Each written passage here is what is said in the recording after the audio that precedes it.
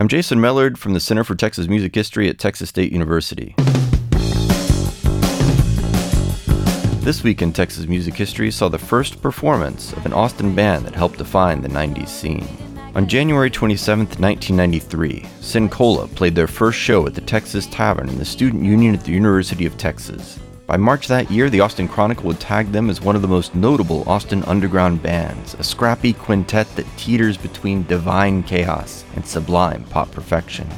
1 year later, they won the Chronicle's first Best Alternative and Punk Award, and a South by Southwest appearance earned them a contract with Caroline Records.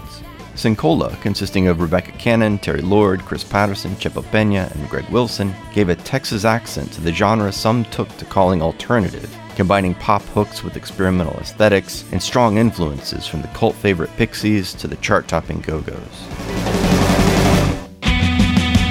Austin bands drove the city's creative spirit and rising national profile in the decade of Richard Linklater's film Slacker, of South by Southwest taking center stage, and an optimism around Austin's tech economy.